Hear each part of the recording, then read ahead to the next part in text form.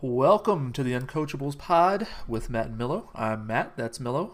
And what do we got to talk Yeah. about tonight?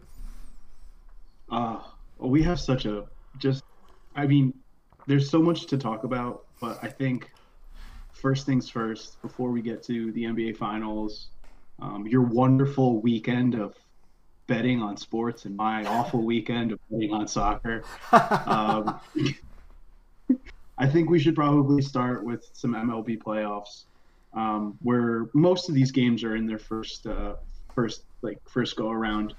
Some are in their second. I know the Cardinals and the Padres are wrapping up right now with the Cardinals leading the Padres 7-4.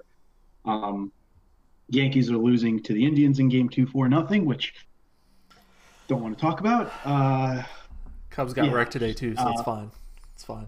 yeah, dude, 5-1 against the Marlins. So I think that's a really good place to start. We all thought that they were going to be the dumpster fire of Major League Baseball this season. I mean, they And had like somehow, 600 COVID cases. They're like, what?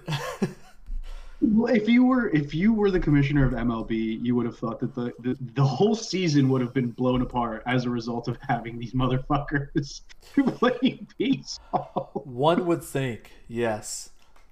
They said I today at the start of the game that the Marlins had 5 players who have been on the active roster throughout the entire season. 5. Oh, wow. Which kind of like that's an interesting question too, because like I wonder what that is going to translate into in terms of like how good is your AAA and your AA, like to bring guys up and down. But also like, are you exposing most of them to COVID too? Well, details. Semantics. Yeah, right. Semantics. Yeah, I mean, clearly they had a lot of talent that they pulled up, and some of these, especially their pitching, has come out of nowhere, and they have some really good. The top end of their rotation is actually really good. We'll find out next year how much of that is attributed to it being a 60 game season full of random variables and whatnot. But Yeah. at least for this I season, they've turned out pretty well. We've talked about it. I mean, this is probably the most interesting baseball season we could have ever had, right? So, if you're a team that gets hot quick and can stay hot for what is that, not a little bit more than a quarter year, um, you can do some damage and you can probably have some fun getting there. I mean, as a Yankees fan, I can tell you that it's been absolute dumpster fire to watch that 10-game skid. And then all of a sudden to come back and win, what, 8 in a row, 9 in a row, and then lose the last two, whatever. But all things in fairness, this has been a fun season. Would I do it again? Absolutely not. Yeah, hopefully we won't have No. to. I mean, there was a CNN article, not to get political, that was like, there is no more new normal. There is no new normal. Like, we're just gonna have to adapt. And it's just like, you're not wrong, man. Like, soccer thought that they were going to get fans in the stadium by, I think they were talking about, November, December of this year. And there's no way on God's green earth that that's going to happen. So, I mean, all in all, it is what it is. But I do want to give one very particular shout out, and that is to the Oakland Athletics, who somehow, some way decided that they knew how to play baseball and have tied up a series with the Chicago White Sox. Now let's hold on a second. This is not your daddy's Chicago White Sox, the Frank Thomas. They're good. Uh, Dude, they're not bad. They're not bad. This is going to be the year where I think a sneaky team wins the World Series, and I have my money coming out of I and I know this is going to sound absolutely psychotic, but I do think it'll be a Rays Padres World Series. Be prepared for the two smallest markets on earth to get a World Series. I mean, I don't think anybody's beating the Dodgers. I just it's not going to happen. If We'll find out. if We'll find somebody out today. was to beat the Dodgers, I want it to be the Padres, just because that team is so fun to watch. I will I'm kind of not. listen. I will not hope for the I'm White stoked Sox to out of watch. the AL. It's not going to happen. I'll never ever ever Dude, wish good things upon the White Sox. if there's a city that deserves some sort of like sports boost, it should probably be the Milwaukee Brewers, given like the national spotlight that's been on them for the last 6 months. Um, but like, yeah, I mean, dude, listen, it's a wonky series. I don't think so. Tampa Bay has knocked out the Blue Jays already, so that's fine. Um, Marlins are up 1-0. The series with the White Sox and the Athletics is 1-1. Like I said, the Cardinals are probably going to take game one against the Padres. Yankees and Indians are probably going to split tonight because we suck. And unfortunately can either hit on a Monday, not on a Tuesday. But it should be fun to see how the team. And by the way, like it's not like the Brewers have slouches on that squad either. Like Christian Yelich is still maybe one of the better hitters in baseball. He's hit pretty poorly this year, but overall, yeah, he's still even with his average this year, he's still not a guy I want to pitch to in the ninth. Never. And I mean, whatever happened earlier today between the Indians and the Braves at 13 innings, that 1-0 soccer win that they ended up getting. Oh, the Reds out of that game. The Reds Braves. Listen, I don't see a world in which either two of those teams make a World Series, but I fear that Reds starting pitching. I mean, Trevor Bauer's a lunatic, but I love him. He is. Him. The Braves are good. I don't want him on the Yankees. Yeah. You don't want him? No, dude, that guy in New York would be awful. He'd be like John Rocker, but every fourth day. Oh, I don't know. I think he has the attitude to just be like, "Fuck this, give me the ball, bro."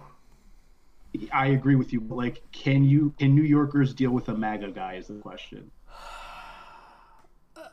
Okay, all right.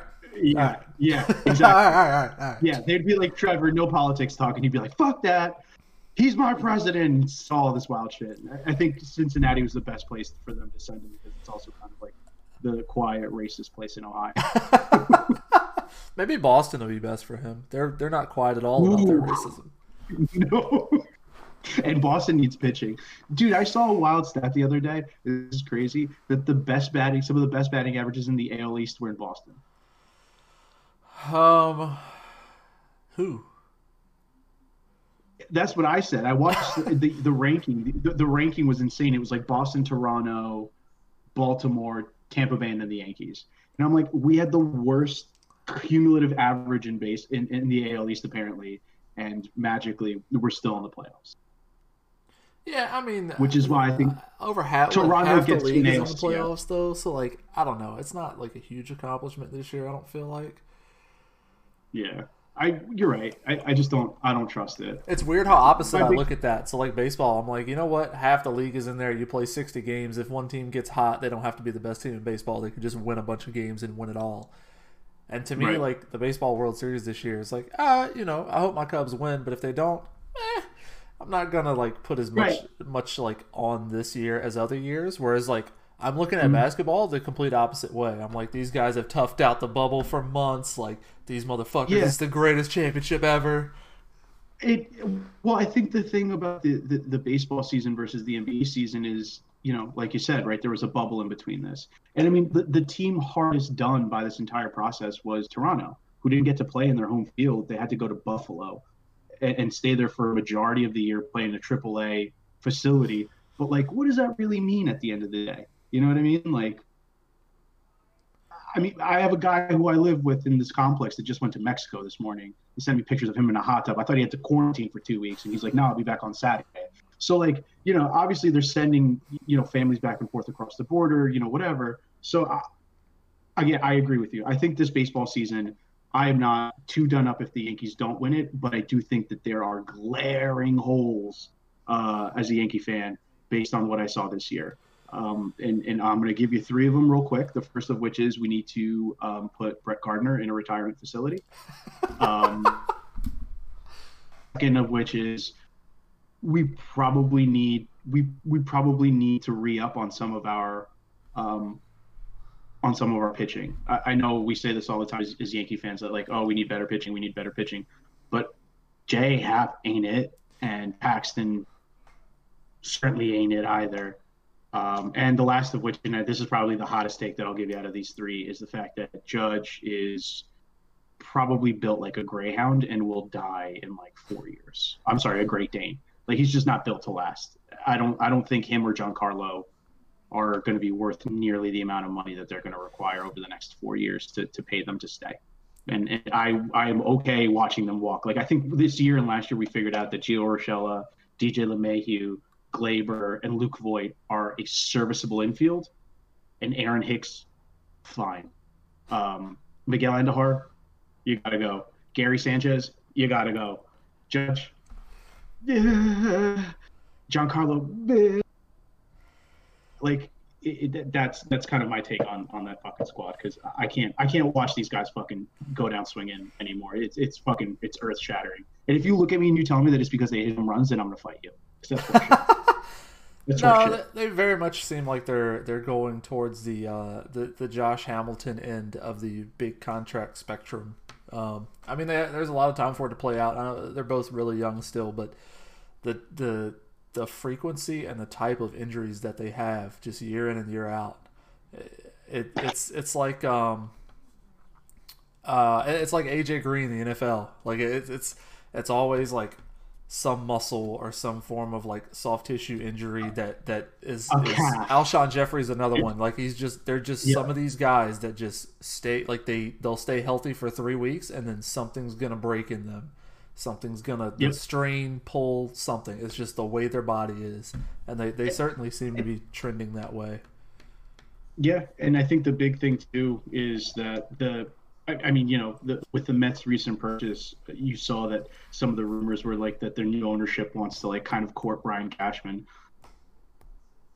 Which no, like I will stand outside of whatever City Field with a pitchfork and a knife and stab that ownership, because that's dog shit. Like, you don't let Cashman go. Like, he literally took the Bronx Bombers to the no minor league and developed all of it over the last 10 years. You can't let a guy like that go unless he wants to, at which point, whatever. Like, the Steinbrenner family is not fucking George, which sucks, because Georgie Boy would have just been like money.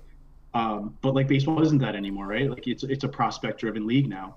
So we can't really do what the Dodgers are doing. And by the way, if the Dodgers lose the World Series this year or don't go to it, they are officially the Clippers of fucking baseball. Like, man, dude, they have to be the most disappointing. I guess it's safe to call them a dynasty even without rings. They've been so successful for so long with this team, but like, they have to be the most disappointing dynasty, for lack of a better term, of modern any sport that I can think of. Dude, think about how many times they lost to the fucking Cardinals, and you were like, what do they have? And even, no offense, but like, that stretch between the Cardinals and the Cubbies, and what was the other one? It's supposed to have been Cardinals, Cubs, and Astros in the AL. And Astros. It's tough to look at a team like the Dodgers and be like, yeah, this is working, because it's not. It's really, I don't know at which point you stop spending money and start kind of giving away some of these players, because like, great, Mookie's had a great year, but like, he's the face now. He'll be there forever. Him and Seager will be there forever. The crazy thing is, like, what more can they do, right? So they have like this, they have the massive payroll, they have every star they could possibly buy, and then you get to October and guys, Hall of Famers like Kershaw or stars like Kenley Jansen just like lose it, fall apart. Yeah, exactly. Yeah. I mean, you can't do anything about that. You can't just say, okay, well, you're not good in October, so we're gonna get rid of your 20 wins a year, Clayton Kershaw. But the same thing is true for the Yankees, and I feel like I've been watching this happen for the last like 3-4 years, right? Where like they get into October and then all of a sudden, fucking the bats just fall apart and we go dry, and all it takes is one pitching mistake in the playoffs for it to go left. With that said, though, I think it is very early in the freaking first round of the playoffs for us to really kind of get into it, but I think we should move on to football, only because I don't know how much longer we're going to have football for, Matt. I think given the results of the Titans-Vikings situation, Goodell is probably going to have a real interesting fucking issue on his hands over the next couple of weeks. And I also think that you are the luckiest son of a bitch I've ever met in my entire life. So give me your bet rundown, and I will give you mine, and you can laugh at me all the way to the bank. Well, the good thing is on the COVID part, it sounds like the Vikings don't have any positive cases right now. They haven't found any, and the Titans only found one more today, I think, which puts them at like a total of 5. So Well, I don't think it's. it was 3 players, 5 personnel, so that would make it 9. I From what got I you. Yeah, understand. they had one more today, which would be, I guess, 10. But I don't think that's. They'll postpone the game. I think postpone means like, hey, let's play a second Monday night game or something. Like I don't think they're gonna really postpone it. I also think that, and I talked about this with someone the other day, and the smartest thing that the NFL can do is to leave that week in between, that week before the Super Bowl open, only because you're not having media week this year. Yeah, well, that's usually open anyway. It's They going to be usually do Zoom, the Pro Bowl that it's Zoom week. conferences. Yeah, it's going to be Zoom conferences. If they do a Pro Bowl this year, I'm going to fucking flip my lid, dude. No, I can't There's imagine they no will. reason. There's no fucking reason for them to do a Pro Bowl this year. These guys don't deserve to go to Hawaii. They should just go home and be with their families. It's already going to be, what, February at that point? Like, we're going to be peak flu, whatever the fuck happening season. Like, I'm not even trying to think about that. But, if it goes down that route, I do think that maybe they should leave that week open and they could bump an extra game or whatever. Whatever they need to do to kind of adjust the schedule. Yeah, or even if you did a gap like after the regular, if you did week 17 in the regular season, then a week, and then playoffs. The problem is then you're rewarding wild card teams too. You're giving them a bye week, which is what teams like the Chiefs and Ravens and Niners and Seahawks or whoever else in either league is going to be fighting so hard to get this year. Since only one team gets number one seed in the bye, the way the playoffs work out this year, I don't know if that's really feasible either. Just because the point is to reward the best team, not necessarily reward every team. But I don't know. We'll see. I guess they'll make an announcement soon. But it seems like they're probably going to play the game Monday night. Yeah. What? All right. So give it to me, big dog. What you hit? My favorite. Yeah, give me your favorite. I think my favorite this week that I went with on Sunday, was Cincinnati. Cincinnati was getting. I ended up getting 6 with Cincinnati against a really bad Philly team. Joe Burrow looks like he belongs. Cincy is not good, but they're also competitive. They've been in every game. Granted, they've played Cleveland and Philly and whatnot, but they've been in every game. Would you call them the Heat of the NFL? Well, the Heat would pull the game out in the last couple minutes with a steal and a Jimmy Butler pass or something. Steal. Yeah, Bam Adebayo block at the rim. Yeah. Yep. Indy was my next favorite because I will ride with anybody playing the Jets all year long. Absolutely. Until they fire Adam Gase, I am 1,000% fading the Jets every week, no matter who they're playing, no matter what the line is. Dude, I can't begin to tell you. So I wasn't a Gase detractor until he ended up at the Dolphins. Well, see, you got good Gase. You got Peyton Manning Gase over in Denver. Well, but see, here's the thing, though. What I got in Miami was we got a one side of the ball guy. You know what I mean? Right. And I don't think he's actually, like, now thinking about everything that was there, right? In Denver when that Super Bowl happened, I don't think that Gase really called as many plays as I think he did. Oh, Peyton Manning coached that team. The offense. Bingo. Yeah. Yes. Yeah, 100%. Like, I think Gase got there and was like, run this with these 4 options, and Peyton was like, hold my beer, bro. And, like, even with a noodle arm, he was just like, we're gonna run short slants. Occasionally, we're gonna try to do a big old top off play, but that's about it. Yeah. Maybe once every 10 plays. But what happened in Miami literally made me believe that you were 1,000% right. And now watching it happen again is incredible. So it's wild. People look at it so differently now. Is like back when Gase got there, they weren't good, but they were competitive, and Tannehill was performing fairly well. And then they crumbled. And instead of, I guess, looking into, everything about the season, they weren't very good all season long. They got really lucky in close games. They had some weird stuff go their way. It's just stuff like that happening. And people were like, okay, Gase is going to be great for us. But Tannehill, what ended up happening is Tannehill leaves. Tannehill is a fucking beast in Tennessee. It's a perfect team, perfect offense for him. And then we find out Gase is just horrible. Dog shit. absolute, just utter dog I shit. don't And think players like playing for him. He can't nope, coach. There's just nope. I can find nothing positive about him as a head coach. I will say that I did not bet either. So here's what had happened, right? So what had happened was I had a 3-pick parlay that was plus 825. I took the Giants on the money line. To be fair, San Francisco's entire team is like in the hospital. So that's what I think. Yeah, exactly. Yeah, at New York, I was like, come on, it can't be that bad. They almost pulled it out the week before. I was like, there's a shot. There's a shot that D Money or D Money Bags can do the shit, and he did not. Then the one that really killed me was the Falcons minus 3.5, losing to the Bears 30-26. That was one of my losses as well. Yeah, that was a tough one. And then the New England -6 against the Raiders. That was fine. That was a win. But then there was another. Then there was another three-team parlay that I threw in there because New Jersey, Virginia. I get to gamble recklessly. You live your best life as you can. A plus 762 with the Bears +6 win. The Raiders plus 5. So I knew as soon as that second half started, I needed to bet the other way. So I threw in that other parlay, not remembering that I had the Giants in there on that other one. Got fucked. And then the last one, which is probably the dumbest shit I've ever seen in my entire life, and I regret it entirely. I was wasted when I did it. I apologize to anyone who's watching this. Don't take betting advice from me on football. I took the Jets at plus 7.5.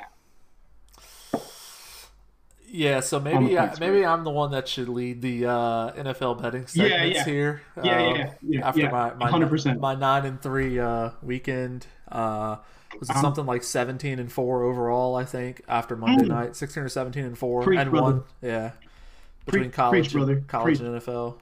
It was Wow, who are the Raiders playing? This week? Yeah, who were they playing? The Raiders played. The Raiders played the Patriots. Oh yeah. I took the Patriots. I ended up giving 6.5 instead of 6, which it kind of sucked. But riding Bill Belichick after a loss is typically the right way to go. All right, so I have 2 quick questions for you as a Broncos fan. Number 1, Broncos play the Jets this weekend. Do the Broncos lose to the Jets? Absolutely not. I don't care who they start at quarterback. The Broncos win and they cover. Well, I don't even know what the line is. I'm gonna guess. I haven't looked. I'll show you. I would show you my notepad, but I'm not gonna show you my notepad. But I have not looked. I do not have it written down. I'm going to guess that the Broncos are probably in the 3 to 5 range favorites. 3.5 point favorites. 3.5. 3.5 okay. Favorites. Yeah, I'm on that all day. Okay. And then the other question that I have for you: how badly do the Seahawks beat up on your Dolphins? So this is really weird to say after the past 7-8 years, but the Seahawks defense is horrible. Fitzpatrick can score some games when he's not throwing 2 or 3 picks to the other team. I think they win handily, but I don't think it's as bloody of a beatdown as what some might think. I don't know what the line is. Maybe they're not favored that much. I don't know. I'm seeing 6.5 right now. Seahawks. That seems about right. They're more talented and they're good enough where they should win by a score or 2 late. But Fitzpatrick can definitely expose that defense. Their defense is so bad. Their secondary specifically. My matchup for this week, which I think is probably going to be the most interesting game, is the 4:25 on Sunday, which is the Patriots Chiefs. We just watched Andy Reid throw his playbook at Baltimore last week, or this past what was it, Monday night, whatever Monday it was. night, yeah. Monday night. How pissed do you think Belichick's going to be if he loses that fucking game? Oh, he's going to lose the game. I think he's going to lose the game. It's so hard to say. The Chiefs are coming off to them a big game. They went out. Mahomes really clearly wanted to prove a point and say this guy is not in the same league as me on the other side of the ball there. Yeah. Do they? I don't know. They have the Chiefs have a thing where they play down sometimes to their weeks that maybe it's not a big primetime game, and then when it is, they play up and just beat the living hell out of anybody they're playing. But a funny stat about the Chiefs, they since Patrick Mahomes has been in the league, they have lost by more than a field goal only 3 times, I believe is the number. Jesus Christ. If I remember correctly, that's the number. But they're almost the safest bet there is in football. It seems like, anyway. I don't know their ATS numbers or anything, but I mean, I told you this before the season started, right? I put in that season long bet for the Chiefs to be a consistent 33.5 points for the year.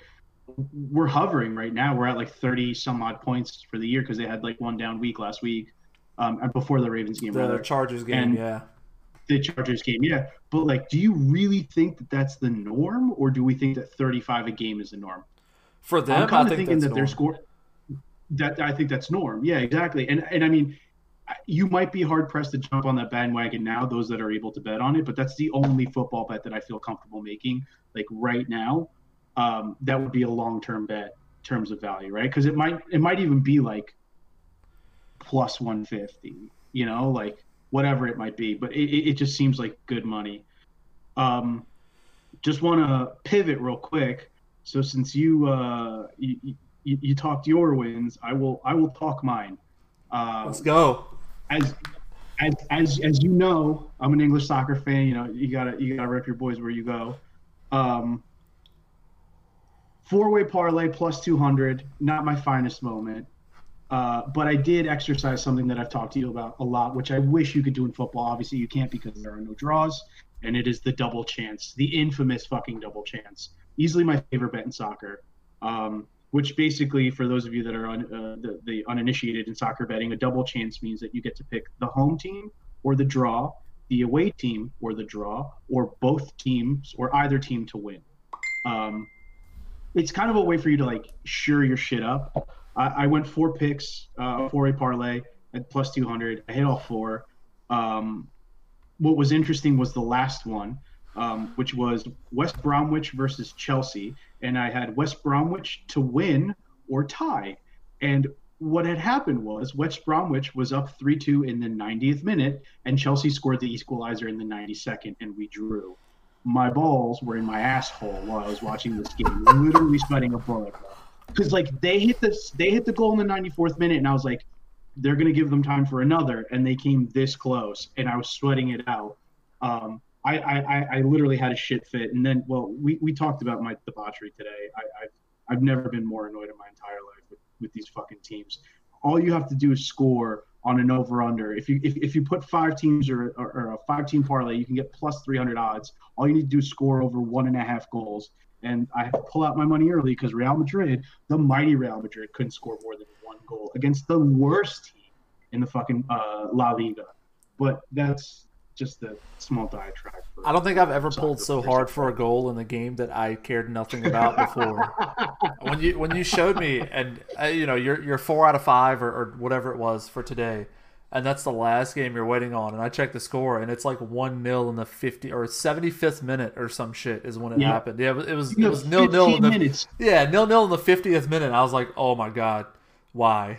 Dude, I pulled my money out, I think, just before they scored the goal, because at that point, so I'm for anyone who's gambling, like DraftKings gives you the ability to cash out as you go along, right? So if you're hitting 5 out of the 6 at halftime, they'll give you, maybe almost half to what your expected earnings or your payout is, right? But as the clock ticks on, they start to deduce that money. So I took the cash out and I ran, and I put my money on a little NBA action, which I think we should be dedicating a fuck ton of time to. I know the game's live right now. Our 13, 14-year friendship is dependent on this. As long as I can. What? I was going to say, if it's not obvious, Heat for life over here. You can't, maybe not buy the jersey over there on that side, but yeah, yeah. So this will be a fun week or two to pod. Yeah. So all right. So before we get there, I know the game's live right now, and I don't even know what the score is. Like, okay, I have my back to the TV, unfortunately, so I have no idea. Oh, I've got it on in the command center here. Even though all this back here doesn't look like command center, that's getting there. But this up here, command center. So 16-10 Miami's up with 6:45 to go in the first quarter. So before we get here, can we talk Doc Rivers? Do we give a shit about Doc Rivers? Does anyone really give a fuck about Doc Rivers? I think I probably do more than you, just because it seems like he's going to end up in the East. In your conference. Yep. Yeah. Yep. I mean, it's possible New Orleans could still make an offer. Like, supposedly they reached out. They were one of the first teams to reach out with Philly, but it seems like him and Philly are working on maybe getting something done. The rumors as to why he left LA are wildly interesting. I mean, like it's stemming anything from a woman. What? Yeah. I don't think someone wants clicks for that one. We're gonna rule that one out right here. We'll be the first to rule out. I don't. Somebody might have already ruled it out. This is the first podcast. Whatever. We're ruling it out. What I think it really boils down to is that there's a world where Doc Rivers wants a challenge that's way larger than what he's gotten. I think Doc is a guy who walked into a very comfortable Celtic situation, who walked into a really fun Clippers situation, and then rebuilt it too. Like, let's not forget, like he rebuilt the Clippers into something incredibly interesting. I think he wants the 76ers job. Number one, I don't know where else he would go. Let's get that out of the way. Because he's not going to go to Minnesota. Minnesota's stuck with their coach.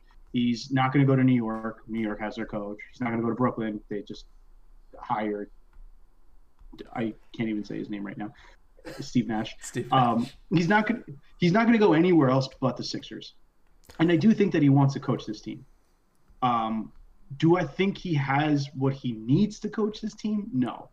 Only because you watched it happen this year with fucking playoff P and Kawhi.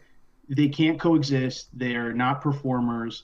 I think you have one guy who's a winner in Kawhi and one guy who's mentally weak. Like, this is what it is, right? You're going to go to Philly and it's going to be the same thing and he'll be gone in 2 years. I don't think so. First of all, playoff P, and the P stands for please don't pass me the ball. Stands for this, bro. I think his welcome was a little worn out in LA. He had some teams with the Paul Jordan Blake era that probably should have performed much better than they did in playoffs.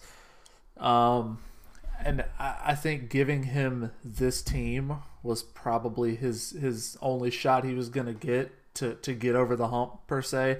Not for him, obviously he had those years in Boston and whatnot in somewhat recent memory. But to get that Clippers team over the hump, I think this was probably his one shot after everything they went through with, after breaking up the Paul Griffin teams. Which was absolutely infuriating in my opinion. Like, so you can't. I don't know. I'm not mad at it. You can't max out two guys who are hurt 40 games a season and hurt in the playoffs when it matters. Like, you can't be successful that way. I don't know. So my feelings on Doc are that he's one of the better coaches. He's definitely a top tier coach in the league, I think. But the knock on him is that he has been on the wrong side of these collapses probably way too often for someone who is a top tier coach or considered a top tier coach in the league. So like, and he's at the age and at the point in his career where I agree he's not going to go to a rebuilding team. He's not going to go to Minnesota and build them. He's not going to go to Chicago or something like that and start from scratch. But I think both Philly and New Orleans, and especially Philly, offer him a chance to come in and get the most out of the stars that they have. I think if he does end up taking the job in Philly, he has a lot of work to do with that roster. Like we talked about in our first episode go around with this, Philly's roster is just not good. They have two stars and absolutely no shooting or no playmakers around them, which is very bad. Here's an interesting question. Do you look at New Orleans as a more viable option to go further in the playoffs than compare the squads right now, right, and where they are? Do you think New Orleans goes further in the playoffs than Philadelphia today? Because the answer obviously is no, right? It depends on the context you're asking the question. If I'm Doc Rivers and somebody gives me two rosters on paper and says pick one to go coach, I'm picking New Orleans all day, every day.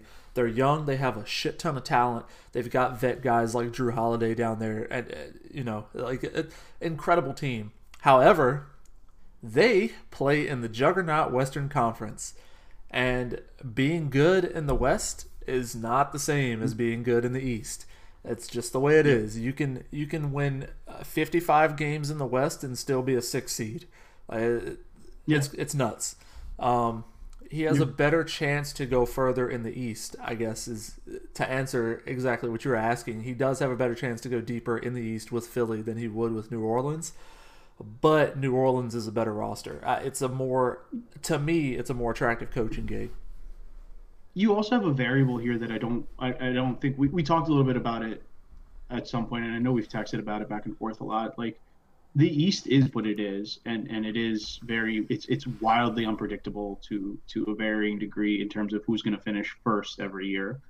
But you have Brooklyn coming back. Yeah, I was just about to say that. Yep. You have Brooklyn coming back. You have the Celtics, who I think have a point to prove. They'll retool. They'll get something else too. They'll retool. Danny Ainge doesn't sit on his laurels all that often. Miami, after this run, I think has demonstrated that they are. And I know maybe you don't feel this way, but I think they're a player away from being a hyper competitive 1 or 2 seed in the East. Yeah, no, I kind of agree, and I think Riley. I think there's so much stuff out there where Pat Riley's going to go after someone. I think he kind of agrees too. They'll go after someone. Yeah. Depending on what happens with Vic Oladipo in the offseason, like Indiana's still like hovering around, Toronto's still there. Like it's not as cannibalistic as the West, but if you're Doc, I think you're right. You got to go to the East because it's an easier place for you to end up winning something in. But at the same time, I don't think it's any easier because you get like a couple fucking gimme games every year, but like, how much better is it going to be once those teams are like kind of up and running? It's not a cakewalk anymore. Yeah. No, it was the last 4 years, maybe 5 years have been a cakewalk in the East. It's not that anymore. Like I think Miami's demonstrated this year that like even right now it's a 10-point lead for Miami. Like this first quarter is blown by. Jimmy Buckets is getting his buckets, and like teams aren't afraid to play Western Conference basketball anymore. They're just not. Yeah, and even look at teams like you might laugh at me for saying this, but look at teams like Orlando. Like they're figuring something out down there. They beat their win against Milwaukee was probably much more Milwaukee walking in, sleepwalking, not caring, blah blah blah, whatever. But they were competitive in several of those games, and it wasn't just Milwaukee not playing well, which they weren't playing all that well, but Orlando was playing good basketball. Vucevic was playing his ass off down there. They figured out how to get something from the kid they got from the Sixers, Fultz. They definitely need more play. They need some shooting. They definitely need some more talent. And then Jonathan Isaac, I believe, got hurt, and he was out with the knee injury and all. But like they're figuring it out down there. They're getting a little bit something, and they're competitive at the very least. Yeah, and then again, like you just mentioned too, you have a team like Milwaukee that's literally walking into a kind of a make or break season as far as I'm concerned. Like you cannot have the 2-time MVP not get to at least an Eastern Conference final.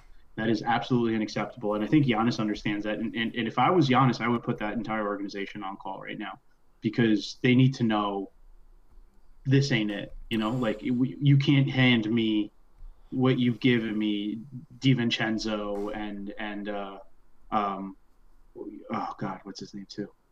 You can't hand me DiVincenzo, yeah, and Bledsoe, and expect me to go out and play ball easily and openly. And also, I think he needs to put in some more too. Like we learned this year, like we've talked about all day, you just can't drive the lane and fall, or like expect to get the foul called every time. It's just not going to work that way, especially not in the playoffs. So, I mean, from a Doc perspective, yeah, you're right. The big thing for me is going to be, what does this offseason look like and what's this draft look like? Because I don't think Doc's going to be in a situation to demand anything when he walks into Philly, especially not with that ownership. Like, they don't give a fuck. They do whatever they want, when they want, how they want. They've been doing it for 8 years now. The tanking process, like, I don't think it's going to work out that way. Yeah, it'll definitely be interesting to see if he if they get a deal done and he ends up out there. It'll be I don't know. They have some nice trade pieces. I don't know what they could realistically get for some of those trade pieces. Like Tobias Harris is a really nice piece to move, and they probably should move him. But his contract is massive. No one's going to want to eat that. No one's going to give you some great shooter or some really good wing player who can space the floor for Tobias Harris. I don't think. I don't know. It's definitely going to be interesting. And maybe they don't make that many moves. Maybe Doc runs with what he's got this year with, a couple add-ons here and there. He figures it out. Yeah, I don't know. Yeah. They proved that they can be competitive with this roster. They don't have enough to be a finals team. Yeah. Yeah, no, I agree with you. All right, man. I hate to say this, but it's time to put our friendship up to the test, bro. I love you. I was the best man at your wedding. I may never get married, so you might not ever have the opportunity to be at mine, but I'll let you speak at my funeral, bro. Listen, man. I love you to death, but y'all ain't winning this series, bro. My brain kind of agrees with you. My heart doesn't want to agree with you. My man. Yeah, I mean, we'll I guess, talk about how we got here a little bit. I guess. Yeah.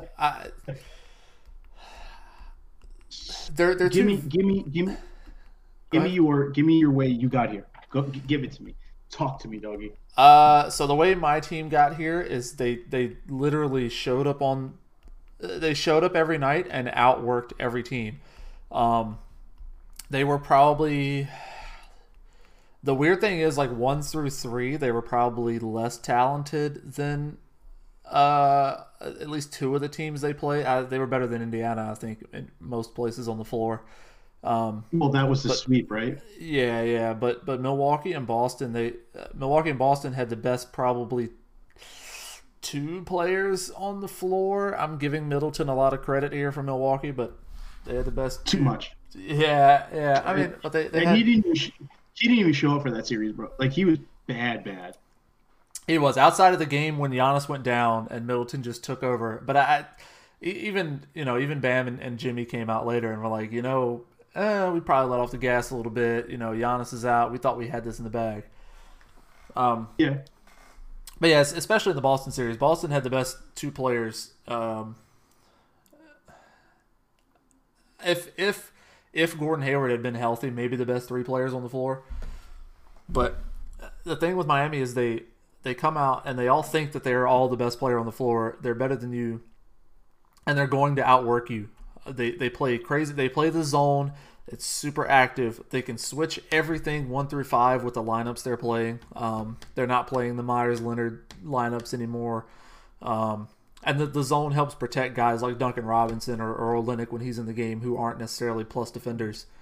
But they wear teams down, and you saw it a bunch of times in the Boston series. Boston was up double digits going into the third, fourth quarter, even late into the fourth quarter, and Miami just turned it on late. And the Boston team was just tired of dealing with it, and Miami forced turnovers. They pushed the ball. They had hot shooting from Tyler, the walking bucket hero. Duncan Robinson, Dragic shot well. I mean,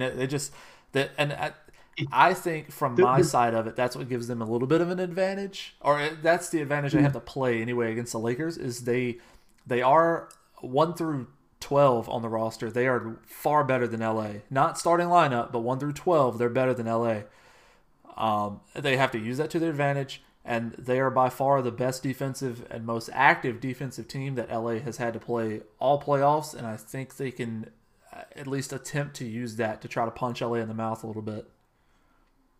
So this series for me is the definition of like it is the definition of the your expectation versus your underdog, right? Like you're watching two teams that one who needs to be there in AD and LeBron, and the other that wants to be there with Jimmy and Bam and Tyler and the rest of the squad. The way that the Lakers got here, which I think is a little bit more of a, it's not as an interesting story in terms of effort and hustle. It was just the fucking work and the guys that they had to get through in order to get here, right? So your first series, you got to put Dame down. And Dame had some games that you were like, fuck, if he was out east, he would be in the finals every year, right? Like I almost look at Dame like Derrick Rose minus the injuries. Like Dame's career is going to be infinitely better than Derrick Rose's, only because he's going to stay healthier longer and he's just going to be an incredible guy. But he gave them problems for 1 or 2 games. Yeah, it's a shame he got hurt. I thought they had a shot. Yeah, game 4, I thought Portland was just going to like early. They looked good and then they got steamrolled. And then the semis, man, like going out and playing Russ and Harden, man, like that's not easy. We talked about it in our first pod, right? Like Houston is over, I think, as far as I'm concerned this year after all of this. I don't think what we know is the Houston Rockets really stays together for much longer. And then the Denver Nuggets series, man, like I honestly thought, a part of me thought that the Nuggets Miami was going to be the finals, only because you had 2 teams of destiny that really wanted to get there. And Jamal Murray played out of his fucking mind. And maybe the best big man in the NBA got gypped out of going to a finals in Nikola Jokic. I don't think I've ever seen a dude pass the ball the way he does at his size. I don't know a guy who sees the floor his way. The Lakers, though, are a team that, like I said, they need to be there. If they are not there, then their season is disappointing. And I'm even going to go push it a little bit further. If they don't win a ring, the season is disappointing. And this is the first full year of LeBron, AD, with the rest of the squad. And the one big difference maker, man, I've talked about him a whole bunch. Playoff Rondo, bro. Like, he's a god. I don't know what it is, what he drinks or what he does, but like, he gets to the playoffs and he's a whole different person. So my thing with the Lakers, though, is it is the frame of mind that they will not be beat. They might not be, to your point, right, like the most talented squad, top to bottom. Like those 12 guys aren't the most talented guys because Caruso sucks, Morris is whatever. Danny Green can literally go suck a dick. Like all of these guys are not what we think they are. But LeBron, AD, and Rajon are going to will you into a final and maybe even win you a final just because that's who they are. With that said, though, I think the series is a 6-game series. I think it has the potential for 7, but I'm not going to go that far. And the big difference maker for me is going to be what LeBron does. I know it's cliche to say, but LeBron is the all-time playoff leader in points, and this season, these playoffs, he is nowhere near the top 5 in points for the playoffs. Your top 5 are Donovan Mitchell, Luka, James Harden, and Anthony Davis. But what's interesting is that he is on the top 5 for assists, and that's led by Malcolm Brogdon, Karis LeVert, which is just incredibly interesting, and then LeBron James. That's going to be the big difference maker for me as far as I'm concerned, is what LeBron does. Not just on the ball, but off the ball. Like, he's going to have to fucking work his ass off, find shots for other people, and they're going to have to be hot enough to make them. My big concern is Bam, Hero, and buckets. If those 3 guys make it work, then we're in for a 7-game series. and I don't know if I could handle that. Yeah, I think they can push it just for that reason. Bam, I don't know that Spo puts Bam on Davis that often. I think especially if Dwight is in the game, you probably put Bam on Dwight because that gives you an advantage on the offensive end, but it doesn't wear Bam out on the defensive end. I think you can put Jay Crowder and he can fare. He's definitely not as tall, but I think he's big and strong enough where he can give AD at least a little bit of trouble. Yeah, and Crowder's one of those guys that just doesn't give a fuck. Oh yeah. He's very him and Jimmy are very much cut from the same cloth. Yeah. Those Yeah. guys Oh those yeah. guys are as far as they're concerned, LeBron's not the best player on the floor at all. They are. They are. They are. Yeah. Yep. Yeah, Yep. this is I heard Simmons say it where he was Jimmy Butler's the only person on this court that believes that he's the one that like is going to be winning Finals MVP and like all this other stuff. Dude, you know what's crazy is like looking at these postseason, leaders, the leaderboards here. Um, LeBron and AD show up a total of twice. Bam and Jimmy Buckets show up a total of once, and that's it.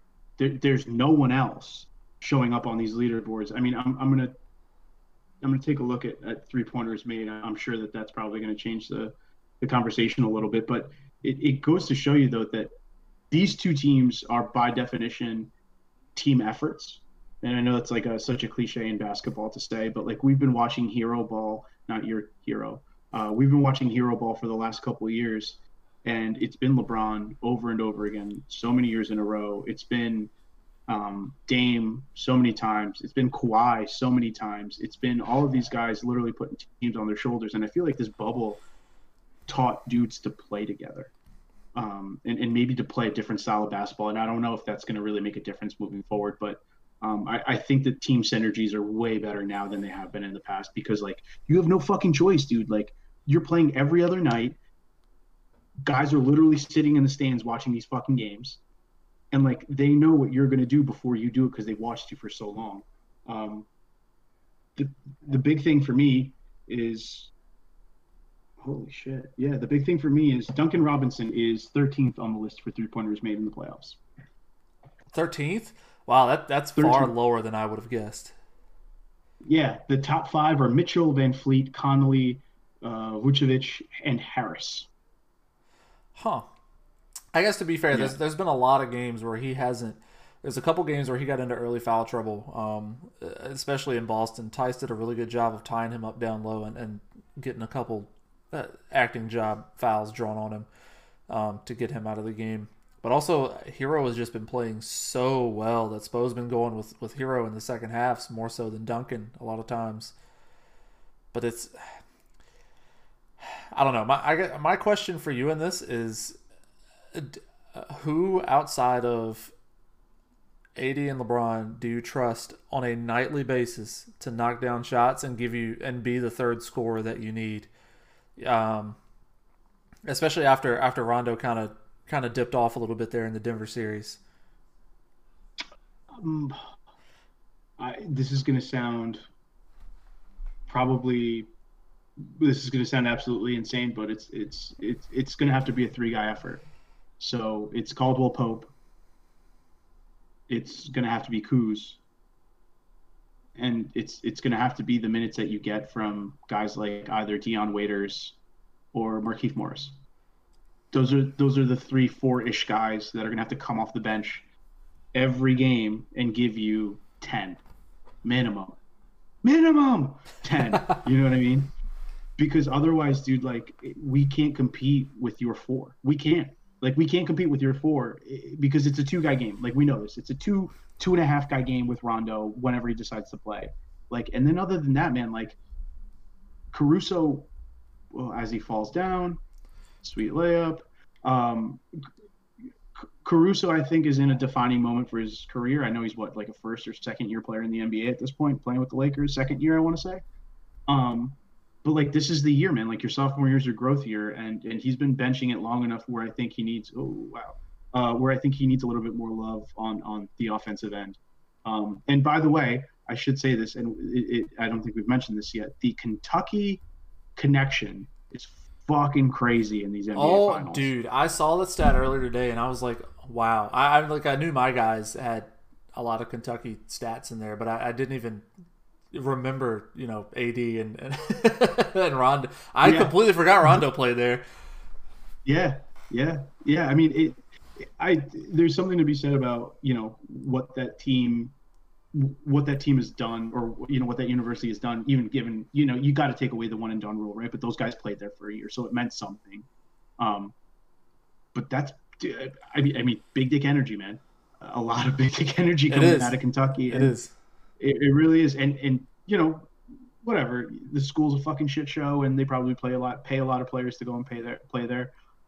But that Kentucky connection is super important, because I think that there's a level of competitiveness that you don't get anywhere else, and these guys definitely have it. And I think that's why Hero definitely demonstrates that fucking recklessness of just, I'm here, give me the ball. You don't get the same shit with some other guys. Butler was Marquette? Marquette, yeah. Him and Jay Crowder both they played together at Marquette, yeah. Yeah. I mean, LeBron's LeBron, whatever. But there's an interesting thing to be looked at here, and I think maybe after game one, I'll dig a little deeper into some of the college connections for these guys, because it's not what we think it is anymore with some of these playoff players, especially the young guys. I mean, Duncan Robinson is a fucking prime example of that. Caruso playing at Texas Tech, for fuck's sakes, like. But these guys are kind of built that way, right? Like they made it. Like Duncan seems just, I don't know, like I don't watch the Lakers a ton other than league pass nights and whatnot. But just watching Duncan Caruso's every night, got that. Yeah, Caruso's got that too. Duncan's such a quiet guy, and you don't think that, but I mean, the guy came from Division III to Michigan and not starting, to starting at Michigan, to not getting drafted, to coming in, and now he's fucking Steph Curry. Yeah. Caruso. I mean, Caruso's one of these weird guys too, where like springy, fun, defensively sound. Not the fastest guy on the court. I think his lateral movement's a little weak sometimes. He doesn't get around picks all that well. But he gives you hustle, which is something that you love to see in a bench guy. Like, you love to see that kind of hustle in a bench guy. And if there's one guy that drives me fucking nuts that I wish got his shit together a little bit more, is Kuz.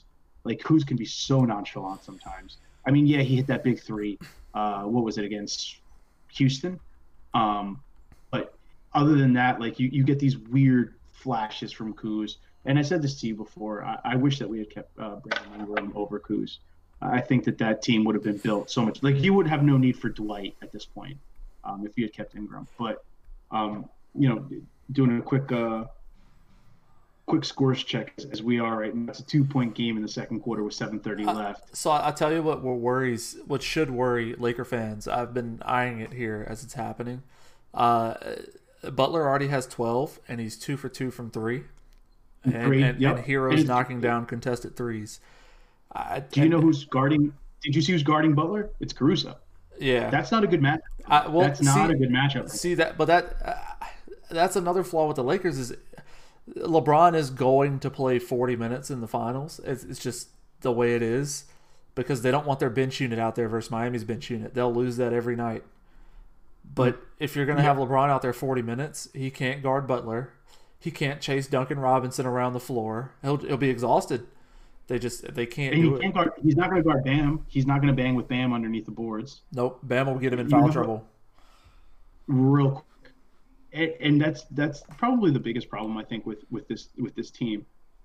I'm looking at it. I'm looking at the minutes right now. Dwight with 6, LeBron with 13, Davis with 12, KCP with 10, Danny Green with 10. Fucking kill me. Kuz with 10, Rajon with 9, Caruso with 8, and Markieff Morris with 5. You have 1, 2, 3, 4, 5, 6. I don't think Yeah, you have another 6 guys that aren't going to whiff the floor tonight. Dion Waiters is not whiffing the floor tonight. Actually, fun fact about Dion Waiters: whoever wins this championship, he still gets a ring. That's true. Yeah. Well, I don't know if Riley will give him one after all this. No, he's eligible for a ring. I'm sure he'll write his letter and be like, "Hey, Pat, yeah, Miami connection." You know, let me Yeah, get that ring. yeah. Riles might fight against it, but Like, kibosh on that shit, bro. yeah, The one thing that I think is really interesting in the stats that I'm looking at right now for this is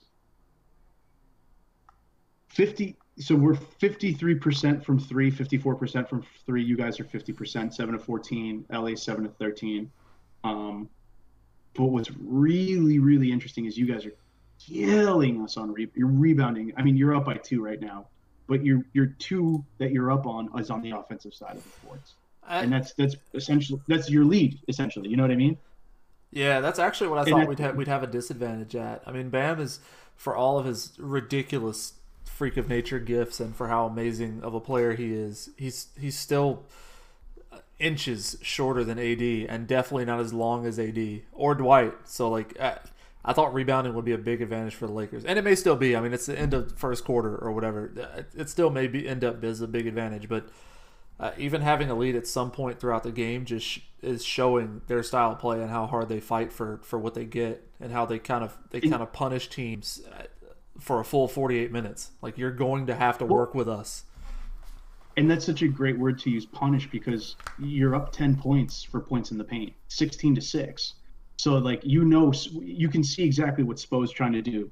You're trying to get the inside game going, and then as soon as that inside game and you start to collapse, collapse to the rim, you dish out to your hero, you dish out to your buckets, you dish out to Crowder if he's not the one running to the rim, and you just get these guys hot. And I think this is going to be where the big question is with where the series goes, is who's going to do the better job of game planning. Like, this is literally, and I know this is my perspective on this. This is literally a coach's final.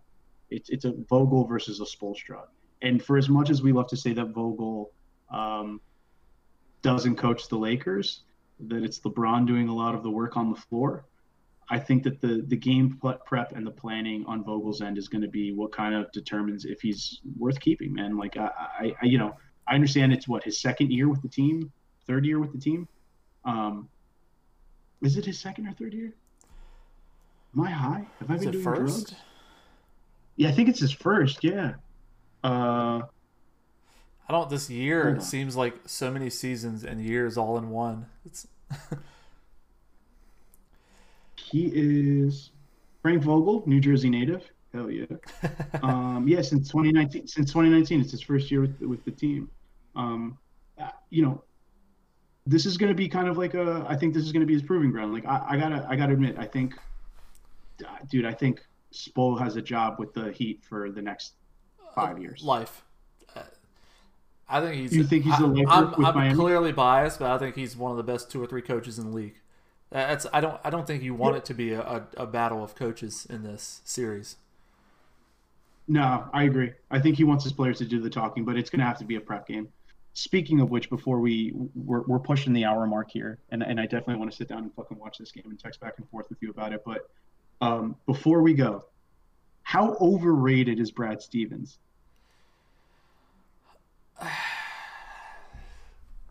Can I? Can you ask me again next year? Can I clip this and then we go back and look at it next year?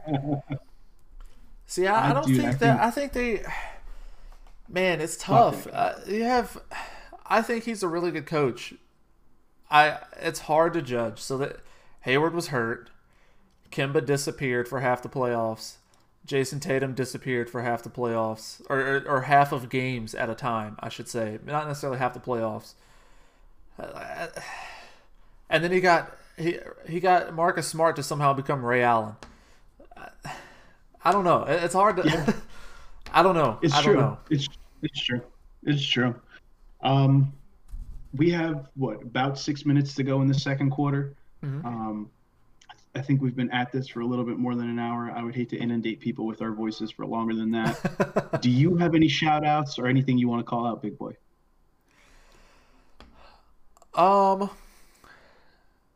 You actually, your music.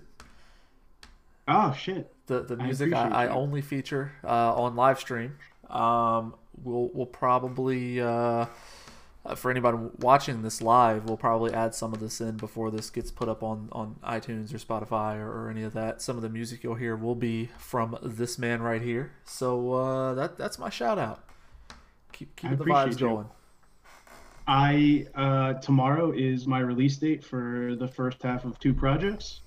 So Ooh, yeah, this is breaking news. I didn't know this. Yeah, so you have some of it. I haven't sent you all of the music, so for anybody that's interested, tomorrow I will be releasing a project called Idiosyncrasy. You can find it on ctbmusic.bandcamp.com. You don't have to pay for it if you don't want to, but if you do, all of the money that you give to me goes to a good cause. I've yet to determine what that is. Usually it's not a political cause. It's usually like some kind of humanitarian shit. So if y'all are interested, ctbmusic.bandcamp.com. I have like 4 or 5 other projects up there. And like Matt said, we'll do some cuts and edits and we'll feature it on the show. And as we get more progressive with technology, we'll add it into the show and shit. But I want to say to you, good sir, it's a 6-point lead at the moment. We'll be back. We'll be fine. We'll be fine. We'll be back. I know. I will be texting you. If you guys, whoever decides to listen or watch this, wants to hop in, I think maybe down the road we'll open up our Discord to have like a general chat for everybody to fuck around on.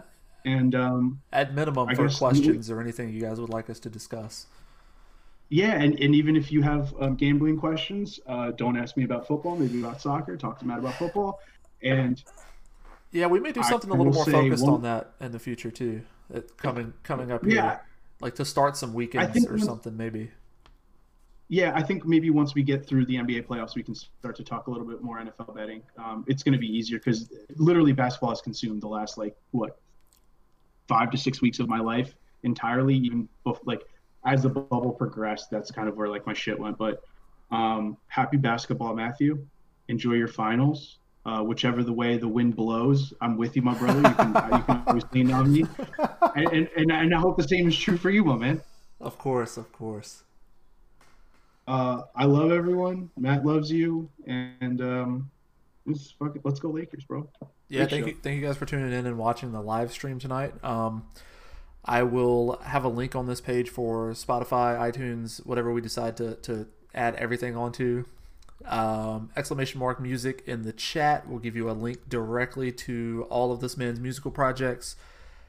Yeah, that's it. We'll see you guys next time. Appreciate it. Hell yeah. Also, and go Heat. Damn it.